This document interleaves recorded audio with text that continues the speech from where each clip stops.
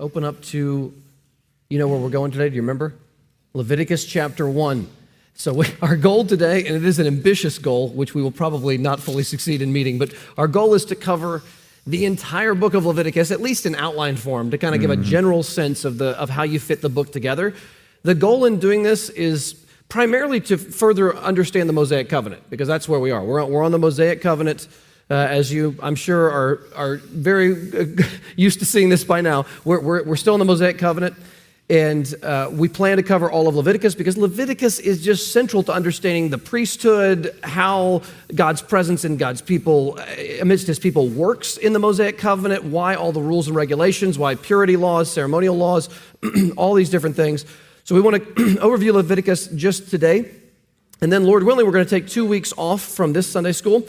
So next Sunday, we will not meet for this Sunday school, and then Christmas Eve, we will not have any Sunday schools. And then we plan to be back here New Year's Eve, and maybe there'll be 3 or 4 of y'all here, and I hope it'll be good. But New Year's Eve we'll be back, and our plan is to. We both feel more intimidated by the next one because the next one, Greg, what are we covering in one Sunday? Deuteronomy. We're going to cover Deuteronomy in a single week, which is just impossible. We're not gluttons for punishment. I really don't think we are. But be merciful to us as we try to cover a lot, and these are hard books to summarize. So hopefully Deuteronomy when we get back, because I really think that's going to help us understand the Mosaic covenant. So Leviticus, Deuteronomy, and then we're going to start jumping ahead a lot quicker after that when we get to the Davidic covenant. Before we pray, I'll just also mention really quick, just a personal comment here. There's a book edited by Don Carson, written by a professor named Michael Morales. This is him preaching at R.C. Sproul's church behind one of R.C. Sproul's podiums. He wrote a book called Who Shall Ascend the Mountain of the Lord, a biblical theology of the book of Leviticus. And I picked this book up a few years ago. It came out in 2015. And I don't want to overhype a book, but it's 300 pages. It's certainly challenging at points, but I found it to be one of the most intriguing books I have read in a long time. And it's just a tremendous overview of how Leviticus works, and he also covers really the entire Pentateuch, the Torah. So he puts Leviticus in the 5 books of Moses, and then he talks about how it fits into the storyline. I mean, I was just beside myself at points reading this book. I wrote wow in the margins. I'm highlighting everything you can find. I just love this book. So a tremendous book that you're not going to probably hear a lot about, but a really, really great resource on the book of Leviticus. And before we pray again, I'll quote the book here. In the book, page 23, he says, quote, "The primary theme and theology of Leviticus and of the Pentateuch as a whole is Yahweh's opening a way for humanity to dwell in the divine presence." So that's the theme here, is we were kicked out of God's presence in Eden, and now we are finding a way through sacrifice and blood to get back safely into the presence of the God that loves us and who we love. And so that's sort of the drama that we see unfold in Leviticus. Greg, can you pray for us, and then we will jump in. Yes, let's pray. Father, what a privilege you give us to be able to sit with Bibles in our own language, to read what you have said in your word.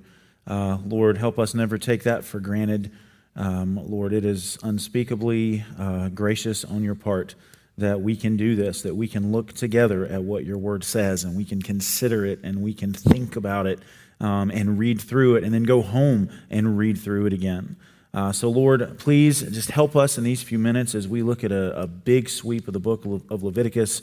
Lord, help us to be clear. Mark and I, help us to help this make sense. And Lord, as we're thinking about how the covenants structure the Bible, help us keep that in mind as well. Lord, because we want to be faithful to the structure and the unfolding plan that you've revealed in Scripture. So Lord, help us understand this book of Leviticus, which is filled with so much that is often unfamiliar to us. Lord, help us be able to make better sense of it and better understand our Savior and his work for us. And we pray this in Jesus' name. Amen. Amen. It's been said sometimes that you can tell oftentimes, a lot about a book of the Bible by how it begins and by how it ends. So with Genesis, it begins with everything being very good. Adam and Eve in God's presence, with him walking in the garden, and everything is glorious. How does Genesis end? Joseph died and was buried in Egypt. Right? So have we come a long way from where we started in the book of Genesis? It went from paradise in God's presence to we've been kicked out of paradise. We're no longer in the promised land. Now we're in exile in Egypt, and Joseph died and was buried in Egypt. Right? That's the end of Genesis. Then you get to Exodus. We start at that low point, right? Enslaved in Egypt. And how does Exodus end? We looked at it last Sunday. The last paragraph of Exodus ends. The people have left Egypt. They're now at Mount Sinai. God's glory is on top of the mountain. It's now come down into the tabernacle. It fills it with blazing glory, and even Moses is not able to enter the tabernacle. And that's how the drama of Exodus ends. Have we come a long way from where we were? So it went from we were kicked out of God's presence, and now we're standing right outside the door of God's presence again at Mount Sinai. Now this is a kind of a cartoon that kind of almost for kids here, almost a child's cartoon here to look at. So you've got God's presence in the Bible shows up in Eden first, and then Mount Sinai next. Whoever drew these, I will tell you, they're in my level of artistic abilities here. Whoever drew these graphics here, not very advanced levels. You got Mount Sinai comes next, where God's glory comes back down, but it's not safe to draw near. And then God provides tabernacle and atonement to get us back near his presence. Again, only the high priest, only once a year, but we are closer than we were. And then later it will be a physical permanent temple. And then when Jesus comes, he's the temple, the presence of God. Then the church, where the Spirit indwells us. And then the new creation. And just to say a quick word here, in the Old Testament, I would argue, and James Hamilton wrote his PhD on this and wrote a book on this topic. I think he's right. This is how a difference between Old and New Testament. In the Old Testament, I believe James Hamilton's correct to argue that God's true people were regenerated by the Spirit, but not indwelt. We believe that God's dwelling took place in the building down the street. God dwelt in the tabernacle. He dwelt in the temple, but he did not dwell in the same way as we have the Holy Spirit dwelling with us after Pentecost. So they were regenerated by the Spirit. He transformed their hearts, but he was not indwelling in each individual believer in the same way that we have experienced after Pentecost. In the New Covenant era, you see here, his dwelling place is not the building, it's the people. I mean, again, if we could just wake up in the morning and realize the privilege that we have where we are in redemptive history, that God is not down the street in a building, he's not in a church building. We can call churches by the name church, but he dwells amongst his church, which is really us, his people. So he's moved into our own hearts, and one day he will fill the whole new creation. So we are looking at God's presence dwelling with his people. As a reminder here, Genesis 3:8, they heard the sound of the Lord God walking in the garden in the cool of the day. Look at our book here for today, Leviticus 26:11. God says, I will make my dwelling among you, and my soul shall not abhor you, and I will walk among you. Same exact Hebrew word. I will walk among you, and will be your God, and you shall be my people. How does God walk among them in Leviticus? It's in the tabernacle. That's it. And every time they move, the pillar of fire begins to move. They take up all the tents and they pick it up and they move to the next location and they put it back down again. And God's glory fills again. So God walks now with his people again. But the difference is Adam and Eve could see his face, right? They could look upon him right in front of him immediately because there was no sin. But now because of our sin, there's the veil separating us from God's immediate presence. But this is a high point in biblical history. One more thing here. Again, at the end of Exodus, let's just look at the time stamps here. I try to connect the colors so you can quickly glance at this. Exodus ends in the first month of the second year on the first day. So if that's confusing there, look at how Numbers begins. On the first day of the second month in the second year. Do you see how much time has passed between the end of Exodus and the beginning of Numbers? 1 month. Leviticus takes place in a very short amount of time. It takes place very briefly. It's mostly instructions. It's not a lot of stories. There's just a few narratives. It's mainly God speaking to Moses and Aaron from the tabernacle, telling them how to safely draw near to his presence while they're stationed at Mount Sinai for over a year. And while they're sitting there, in a very short period of time, the book of Leviticus unfolds before us. And one more thing, if you look at this, again, Exodus ends, Moses not able to enter the tent of meeting because God's glory filled it. Look at Leviticus 1:1, picks up right where we left off in Exodus. The Lord called Moses and spoke to him from the tent of meeting. So when Leviticus starts, is Moses still outside, unable to draw near? Yes. Exodus ends, Moses outside. Leviticus ends, God is speaking to him from outside, God's speaking from the tent. And then when you get to Numbers, something is changing. The Lord spoke to Moses in the wilderness of Sinai in the tent of meeting on the first day of the second month. Has Moses now been able to safely enter into the tent? Yes. And Leviticus is going to tell you why. So we can kind of, people can joke about Leviticus. We know how difficult it is. But for a Israelite at the time this revelation was given, This could not be a better revelation imaginable than God giving you the stipulations whereby you can safely come into his holy presence without fear of death, without fear of judgment. I mean, they would be on the edge of their seat as Leviticus was being unfolded for the first time, because they want to know how to draw near God without getting the consequences for their sin. Any other introductory thoughts, Greg? Well, it shows that God is very clear in what he says. He makes it very plain. So that we can know without doubt. If you were to read some other literature from that general time frame, you would hear people like writing prayers to the God who I know or may not know. Like, so they're hoping that they're doing what they're supposed to, but they don't know if they are. Is it enough? Should I have done more? Should I have done less? God spells it out very, very clearly and specifically. Do this particular thing. Don't do that particular thing. God is showing us that yes, there's a lot that has to take place, but he desires us to approach him. He desires us to know him, and so he reveals all this, gives all these regulations and rules so that his people know what's expected. I mean, God, he is so clear in this. I mean, that's even true today. Like, people, we want to make it so hard sometimes when it's like God has spoken very clearly what he expects, what he commands, what he forbids, and it's like sometimes I think we make what does God want? We make that way too hard. And I mean, this is unique amongst ancient Near Eastern religions, how clear it is for the people to draw near to God. It's an amazing thing that God does here, that we have to kind of get in their mindset and be like, oh, this really is a big deal, how he's doing this. Like for us, it's like detail, detail, detail, detail. For them, it's like, wow, we know what we're supposed to do, and right. We know what we're not supposed to do, and we can stay safe if we do it. That's exactly right. So again, the book starts here. Again, I'll reread the first two verses. The Lord called Moses and spoke to him from the tent of meeting, saying, speak to the people of Israel and say to them, when any one of you brings an offering to the Lord, and we're about to take off with instructions about offerings. And most Bibles probably just have headings for each chapter. If you want to glance at the first 7 or so chapters of the book of Leviticus, if you look at the headings as you go, you're going to see the different kinds of offerings that we'll talk about very briefly. Burnt offering, grain offering, peace offering, sin offering. What's next here?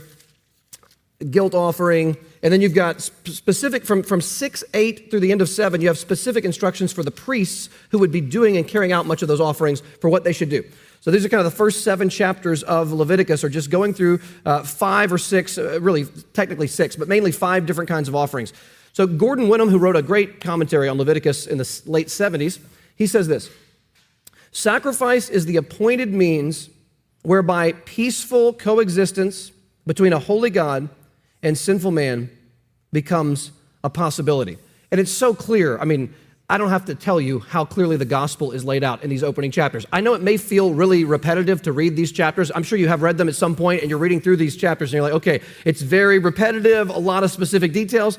But if we read it as Christians today, we should see, first of all, the death that every animal dies in those texts, that should be my death. The blood that is put upon the altar, that should be my blood. I should be the one who is destroyed, and yet this is a sacrifice of an innocent substitute in my place, and we've got to see Jesus in these chapters. So all the graphics I'm showing you, I stole from various places online. This one in particular I found helpful, and there are various versions of this kind of an outline to Leviticus. I'll zoom in just slightly here to see it. This is, I think, a good basic outline for the book, and I do think it works like a chiasm or like a pyramid. And so what you'll see is, I'll stand up here for a moment, what you'll see for the overall structure of the book, the first 7 chapters you have ritual sacrifice, which we just looked at. The last chapters you have ritual feasts, which we'll get to, the feast days and things of that nature, how you deal your time and other kinds of things like that, Sabbath, Jubilee, those kinds of things. Then next on the pyramid going up, you have 8 to 10 deals with the priests and the priest ordination. So we'll talk about that. Chapters 8 to 10 goes through very specific instructions of how the priesthood works and how that is meant to be carried out. And if you look at the parallel side on the opposite end of the book, chapters 21 through 22 give specific priestly qualifications as well, which you can look at and read. Next up on the pyramid, you get to chapters 11 to 15. And I'll tell you, when you're reading through the Bible, these are chapters that for us are especially challenging to read because it talks about clean and unclean animals, clean and unclean foods, ceremonial and ritual purity and impurity. It talks about, like you see here, what do you do with leprosy? And remember, leprosy is not what we think of today as the normal issue of like we think of leprosy today. It was really all kinds of skin issues that you would have back then. It usually wasn't as serious as the kind of leprosy we think of today. But still, how you deal with skin issues, mold in your house, all kinds of things, bodily fluids. And then on the opposite side of that, you have not ritual purity, but you have moral purity, chapters 18 to 20. And these deal with largely a lot of things about sexual purity, dominate chapters 19 and 20. It goes through all kinds of different things that you should not do, and the bottom line is be faithful to your spouse, right? That's the bottom line of what is being said here. And it goes through other practices like killing their children to Molech, things like that. I mean, just horrific practices. Chapter 19 focuses on being holy as God is holy, being just in what you do when you carry out, when you're paying for things, make sure you use just measures and all these kinds of different things. Love your neighbor as yourself appears in that text. And then the pinnacle, and I think there's a great argument to argue for, the pinnacle of the book of Leviticus, the top of the pyramid is the center of the book. And also, and I don't want to stretch this too far, it's also really the center of the whole Pentateuch. It's the center of the whole first 5 books of the Bible, not just Leviticus, is the Day of Atonement. And this day we'll talk about in a moment, but you don't get more important than this day here with the sacrifice that goes on in the priest, again, only going that one time into the most holy place. But that's the high point. That's where we're back in God's presence by grace and through the sacrificial system. And then again, we go back down the pyramid towards the latter part. So you could quibble about details of this outline. I'm not going to say that every bit of this is precisely 100% accurate. I think the general gist of this outline is very helpful. I think the general gist of this is very helpful. Anything about the outline, Greg? No, I thought you said that well. Okay, so we'll jump in here. We deal with the different offerings. Let's just look here at chapter 1 again. And Greg, could you read verses 3 through 9? Yeah, all right. Leviticus 1, beginning in verse 3. If his offering is a burnt offering from the herd, he shall offer a male without blemish.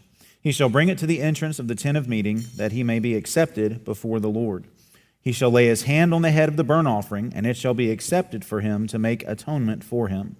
Then he shall kill the bull before the Lord, and Aaron's sons, the priests, shall bring the blood and throw the blood against the sides of the altar that is at the entrance of the tent of meeting. Then he shall flay the burnt offering and cut it into pieces, and the sons of Aaron the priest shall put fire on the altar and arrange wood on the fire. And Aaron's sons, the priest, shall arrange the pieces, the head and the fat, on the wood that is on the fire on the altar, but its entrails and its legs he shall wash with water. And the priest shall burn all of it on the altar as a burnt offering, a food offering with a pleasing aroma to the Lord.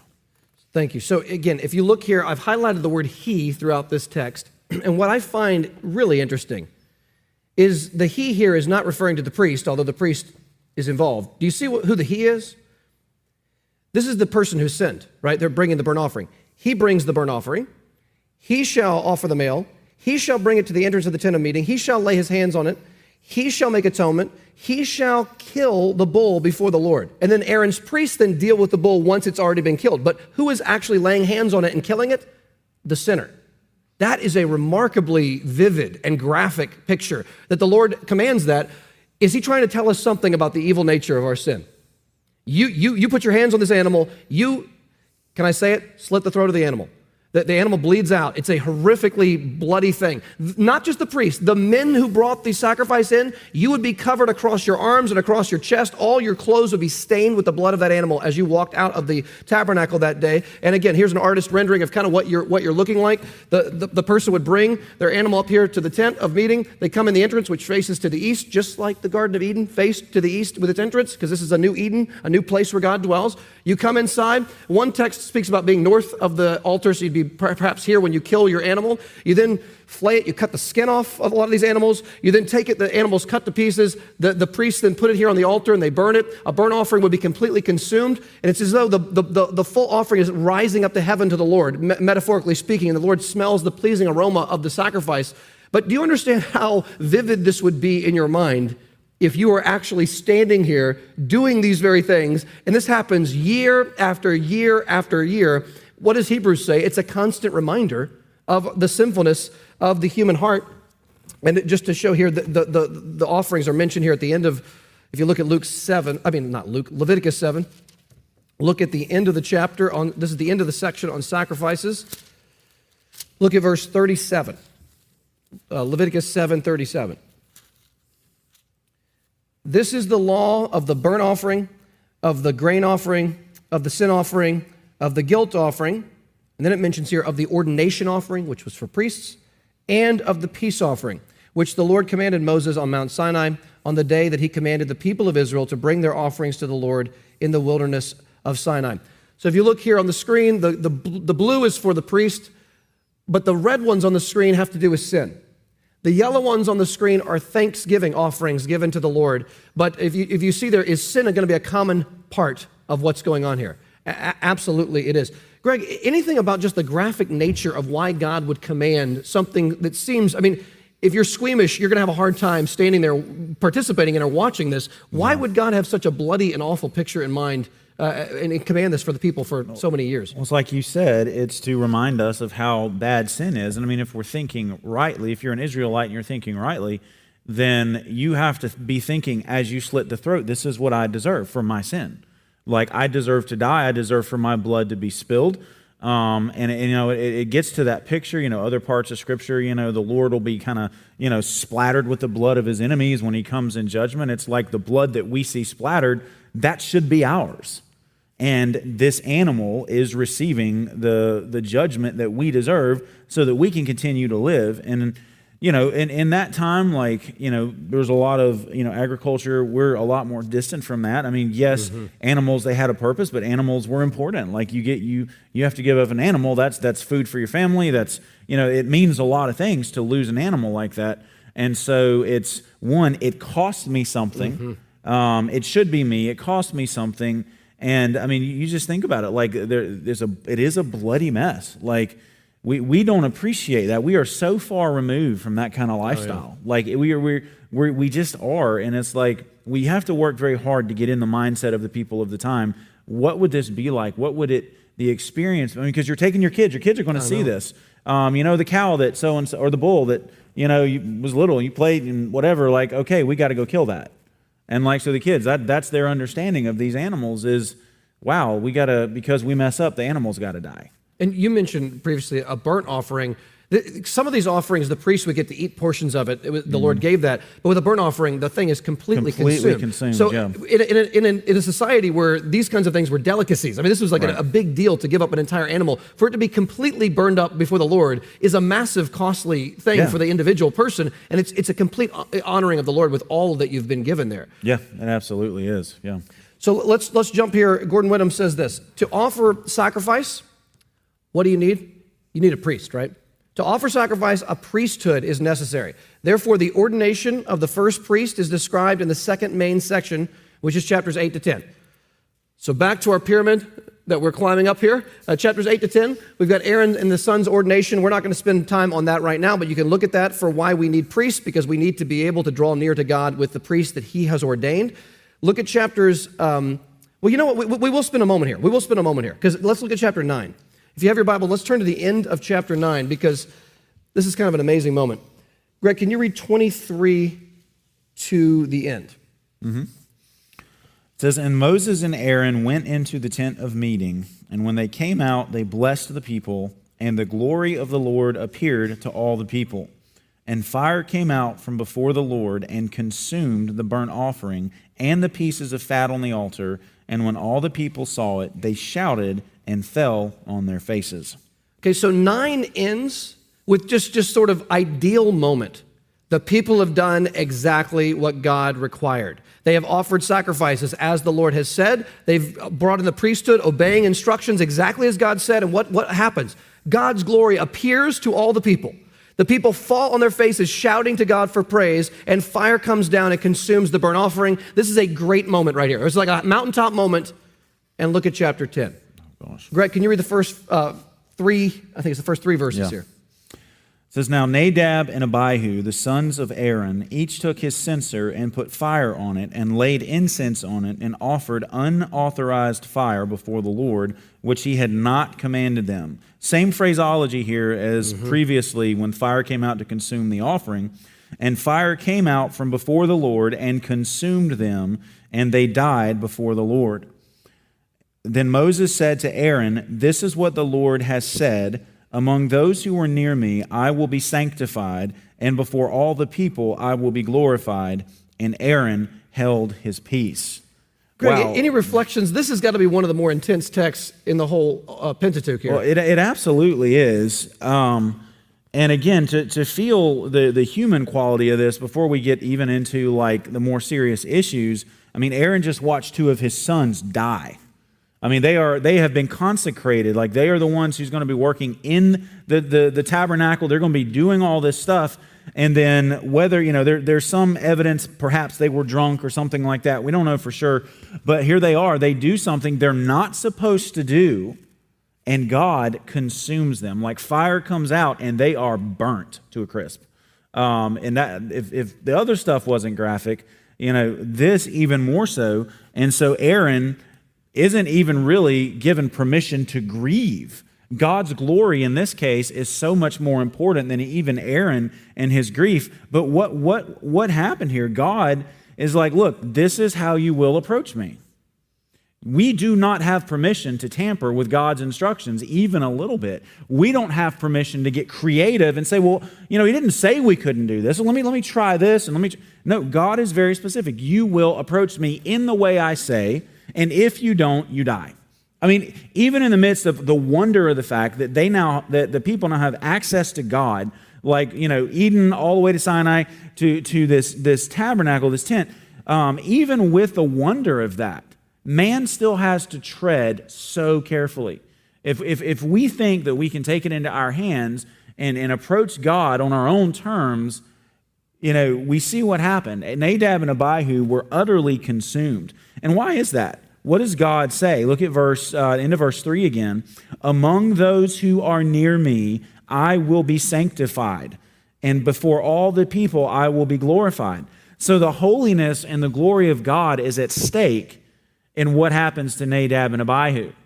If God lets them get away with literally playing around in the sanctuary, then what are the people going to do? They're going to say, hey, we don't have to take God seriously.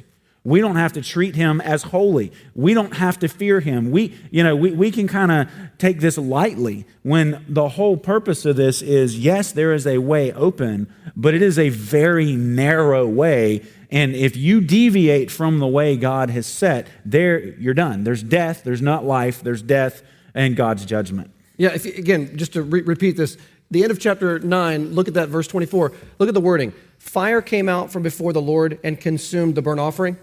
Hear that? Fire came out from before the Lord and consumed the burnt offering. Look at the very next text here, 10:2. And fire came out from before the Lord and consumed them.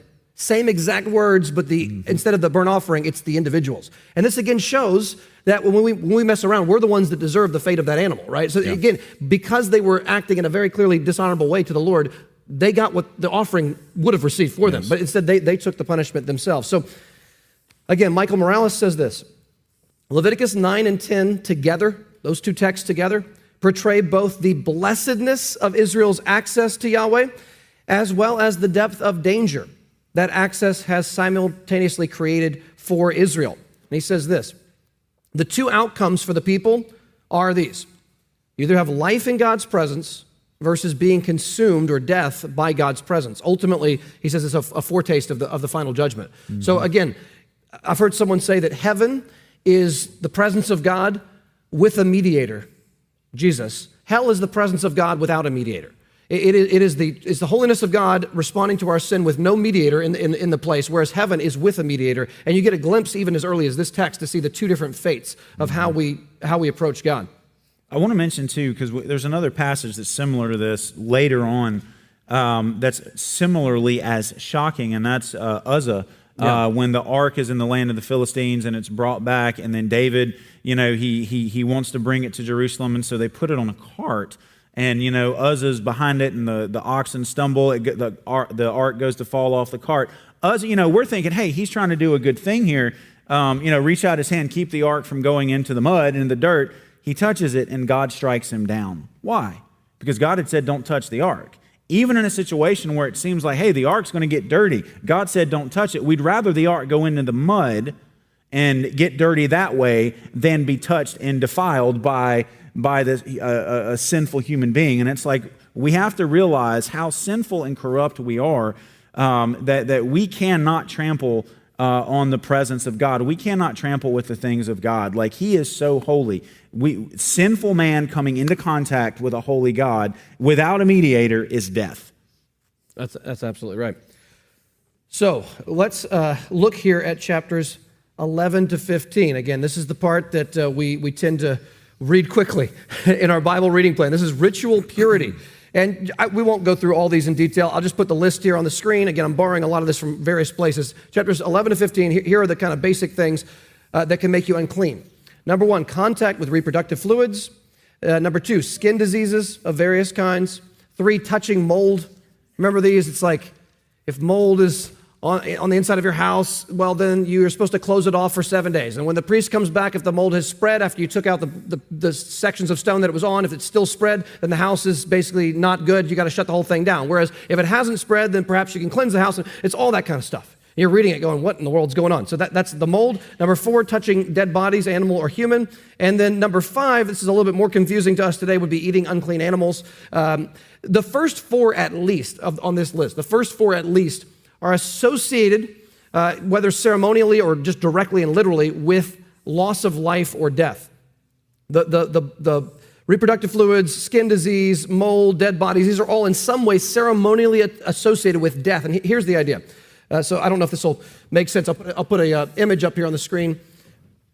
So again, think here in terms of holiness and ceremonial cleanliness. This is sort of the blueprint of how the Lord lays it out in Scripture.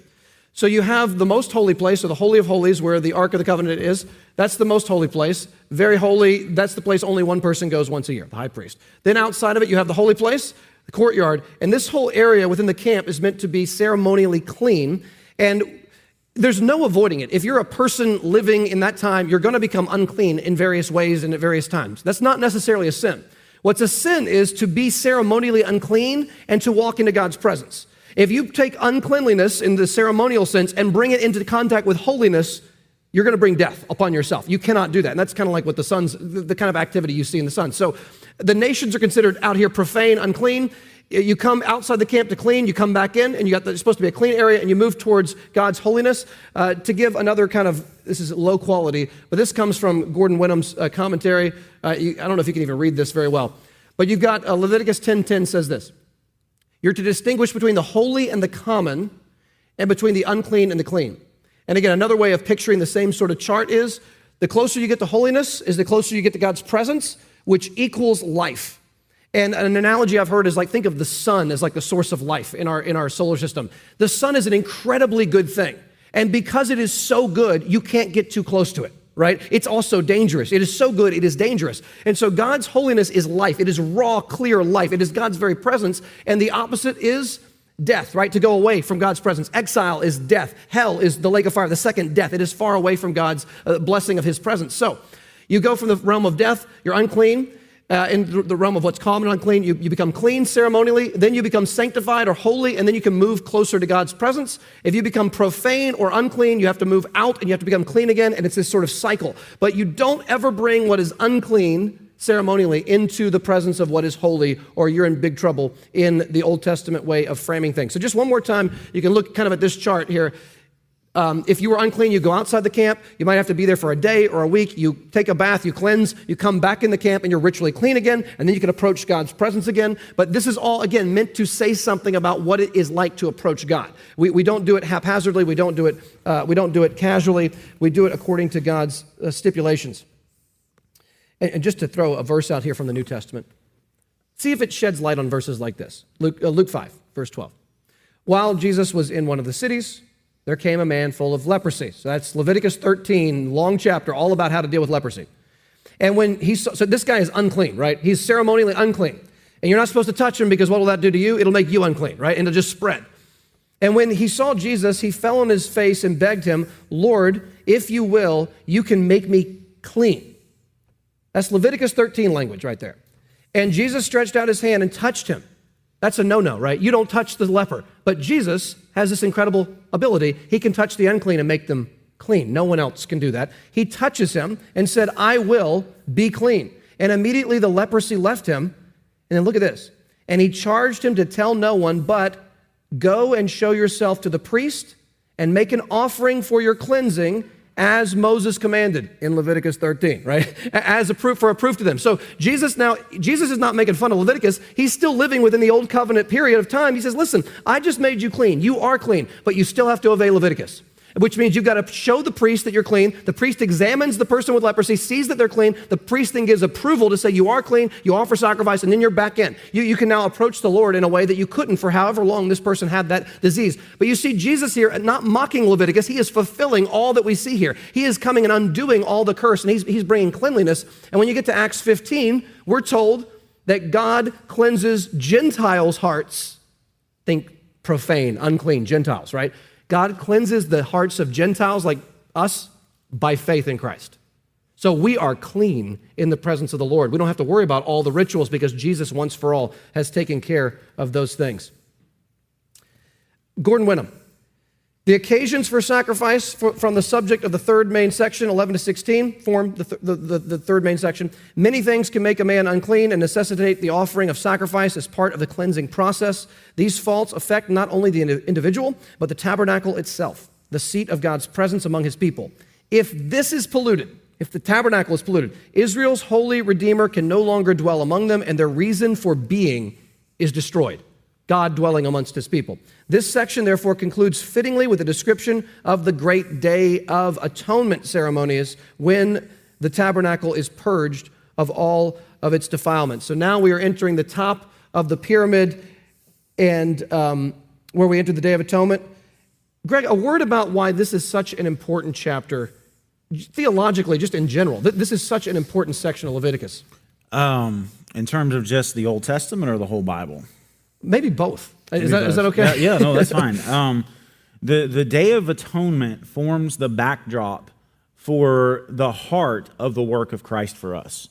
Like, we cannot understand Jesus and all the language about him as a priest, offering himself, like especially in Hebrews, going into the presence by means of his own blood, not by the blood of this, into the presence of God, in heaven, into the true tent, which God made, not man. Like, we cannot make sense of the Lamb of God and all that if we do not understand the Day of Atonement.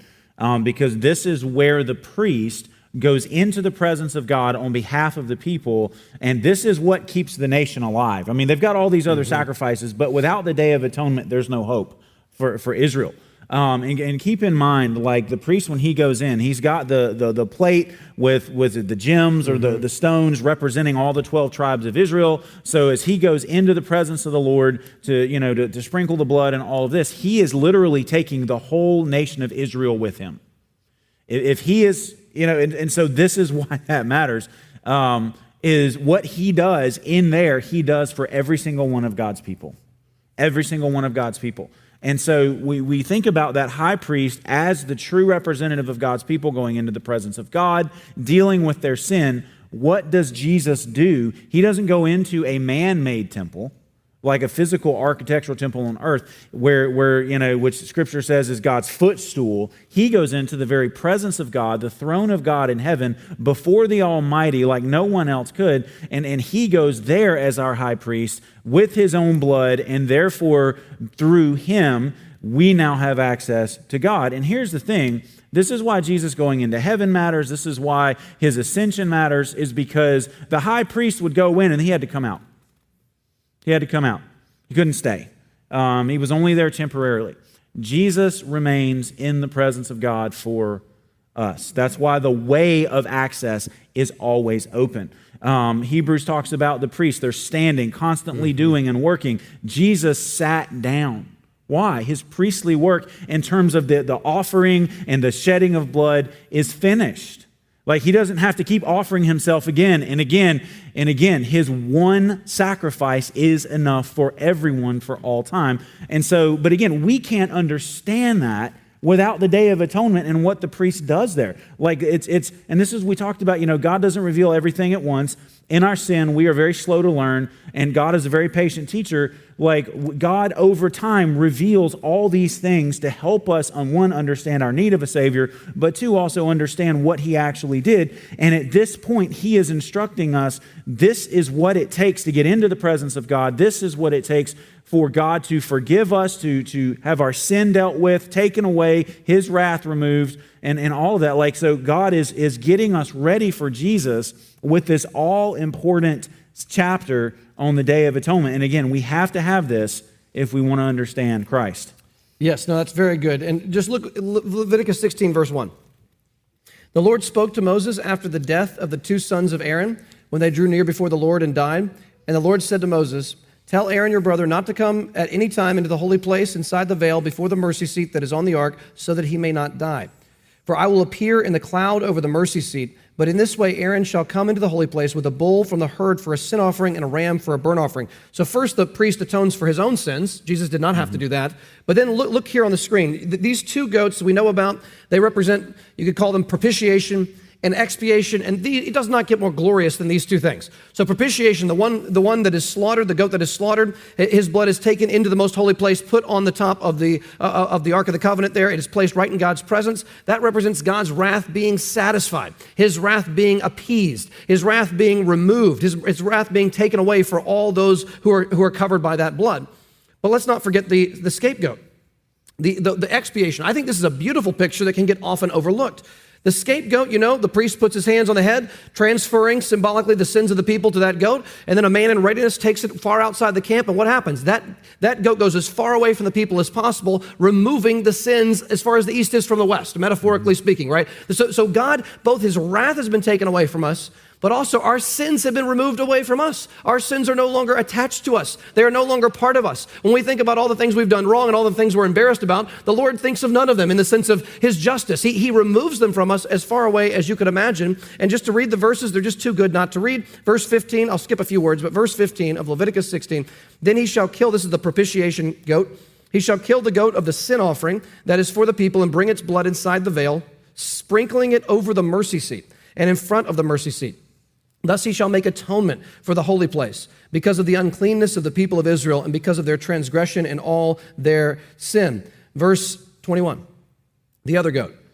And Aaron shall lay both his hands on the head of the live goat and confess over it all the iniquities of the people of Israel and all their transgressions, all their sins, and he shall put them on the head of the goat and send it away into the wilderness by the hand of a man who is in readiness. The goat shall bear all their iniquities in itself to a remote area, and he shall let the goat go free in the wilderness. I just want to say, people who argue that the Bible does not teach the imputation of sin into another person have not read this text. Could it be any clearer what's happening here? God is transferring the sin from the people to something else, to someone else, to the innocent victim here, right? To the goat. Well, the New Testament, if Jesus is fulfilling this, imputation is taught in the Bible. Our sins are put on the head of Christ, right? He bears them onto Calvary. He became a curse for us. He became sin for us with our sin. And let's also not fail to add, His righteousness is also counted as ours. It's as though God laid his hands on our head and said, the righteousness of my son is on you. It's just an amazing, great exchange here between these two individuals. And again, Hebrews 10 that Greg's been referencing, I'll just read the verse on the screen. Hebrews 10:19. Therefore, brothers, since we have confidence to enter the holy places, which other people could not do back then, right? Not everybody could do that. We can enter holy places by the blood of Jesus, by the new and living way that He opened for us through the curtain, that is through His flesh. And since we have a great priest over the house of God, let us draw near with a true heart in full assurance of faith, with our hearts sprinkled clean. That's Leviticus language. Hearts sprinkled clean from an evil conscience and our bodies washed with pure water. That's Leviticus language now applied to Jesus. All the washing, all the cleansing we need to make us clean before God that Leviticus talks about endlessly, it seems like, Jesus brings that to full fulfillment. And can I make a comment on this, going back to some of what I was saying earlier, but in light of what you just read? Like, the Israelites, immediately after the Day of Atonement, their sins start piling up again. Mm-hmm. This is why they're going to need another Day of Atonement next year, and then after that. And it's like we have to be careful because we are so hardwired to not think rightly about this. We can think, man, I finally got over that. But then I start messing up and it's like, oh, great. It's almost like we feel like because we're imperfect, because we're still sinful, that, we constantly get ourselves further from God. And it's like, I know I should pray, but I don't feel like I can pray because I've done this, this, and this. I've thought this. I cherished that thought. I nurtured that thought. I didn't do what I should here. I did what I shouldn't do there. And it's almost like we feel like, well, I've done I can't get close to God again because of that. And it's like we feel like we've got to go through this purification process. I got to get myself right before. And it's like this is the wonder of it.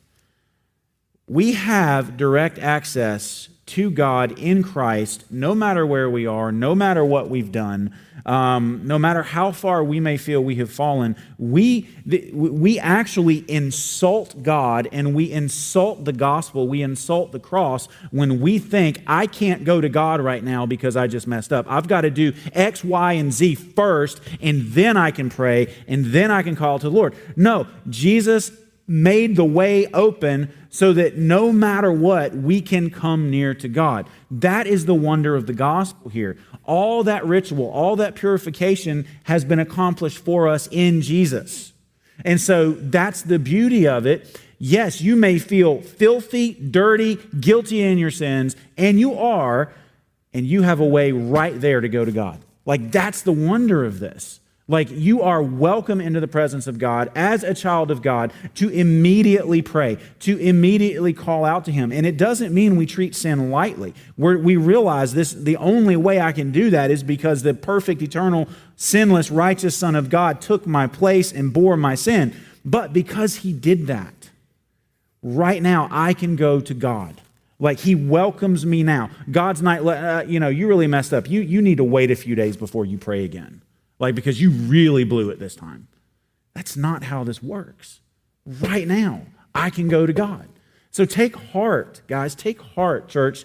Like, that way of access that is open to us is so precious. Make use of it in your darkest moments, in your most messed up moments. That's when God's like, look, here I am. Come to me, and you will see what I can do to restore you and clean you and help you.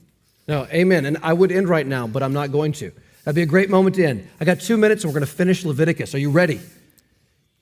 I'm not either. Okay, so real quick, this is really oversimplifying it. Michael Morales says he admits this is oversimplifying it, but if you want to think of it in slightly oversimplified terms, the first 17 chapters of Leviticus is justification. It's about blood, sacrifice, and priesthood leading you into God's presence, justification. And then the back half of Leviticus is dealing more with practical matters of holiness, right? Sanctification, you could say. Slightly oversimplified, but I still think a helpful way of looking at it. So as we come down the mountain here, we enter into the moral purity regulations, and I'll just kind of give you a real quick here. Chapters 18 to 20, this is all oversimplified, okay? Way oversimplified. 18 to 20 is saying, it's bracketing this section, both bookends. Don't be like the nations. Don't be like Egypt and don't be like Canaan. They practiced all kinds of sexual morality and evil and wickedness, and they offer their children to the false gods. Don't be like them. Chapter 19 in the middle, be like Yahweh. Be holy as I am holy. And the Lord says, love your neighbor as yourself right here in that chapter, okay? So there's all kinds of wonderful texts that we're going to skip right now.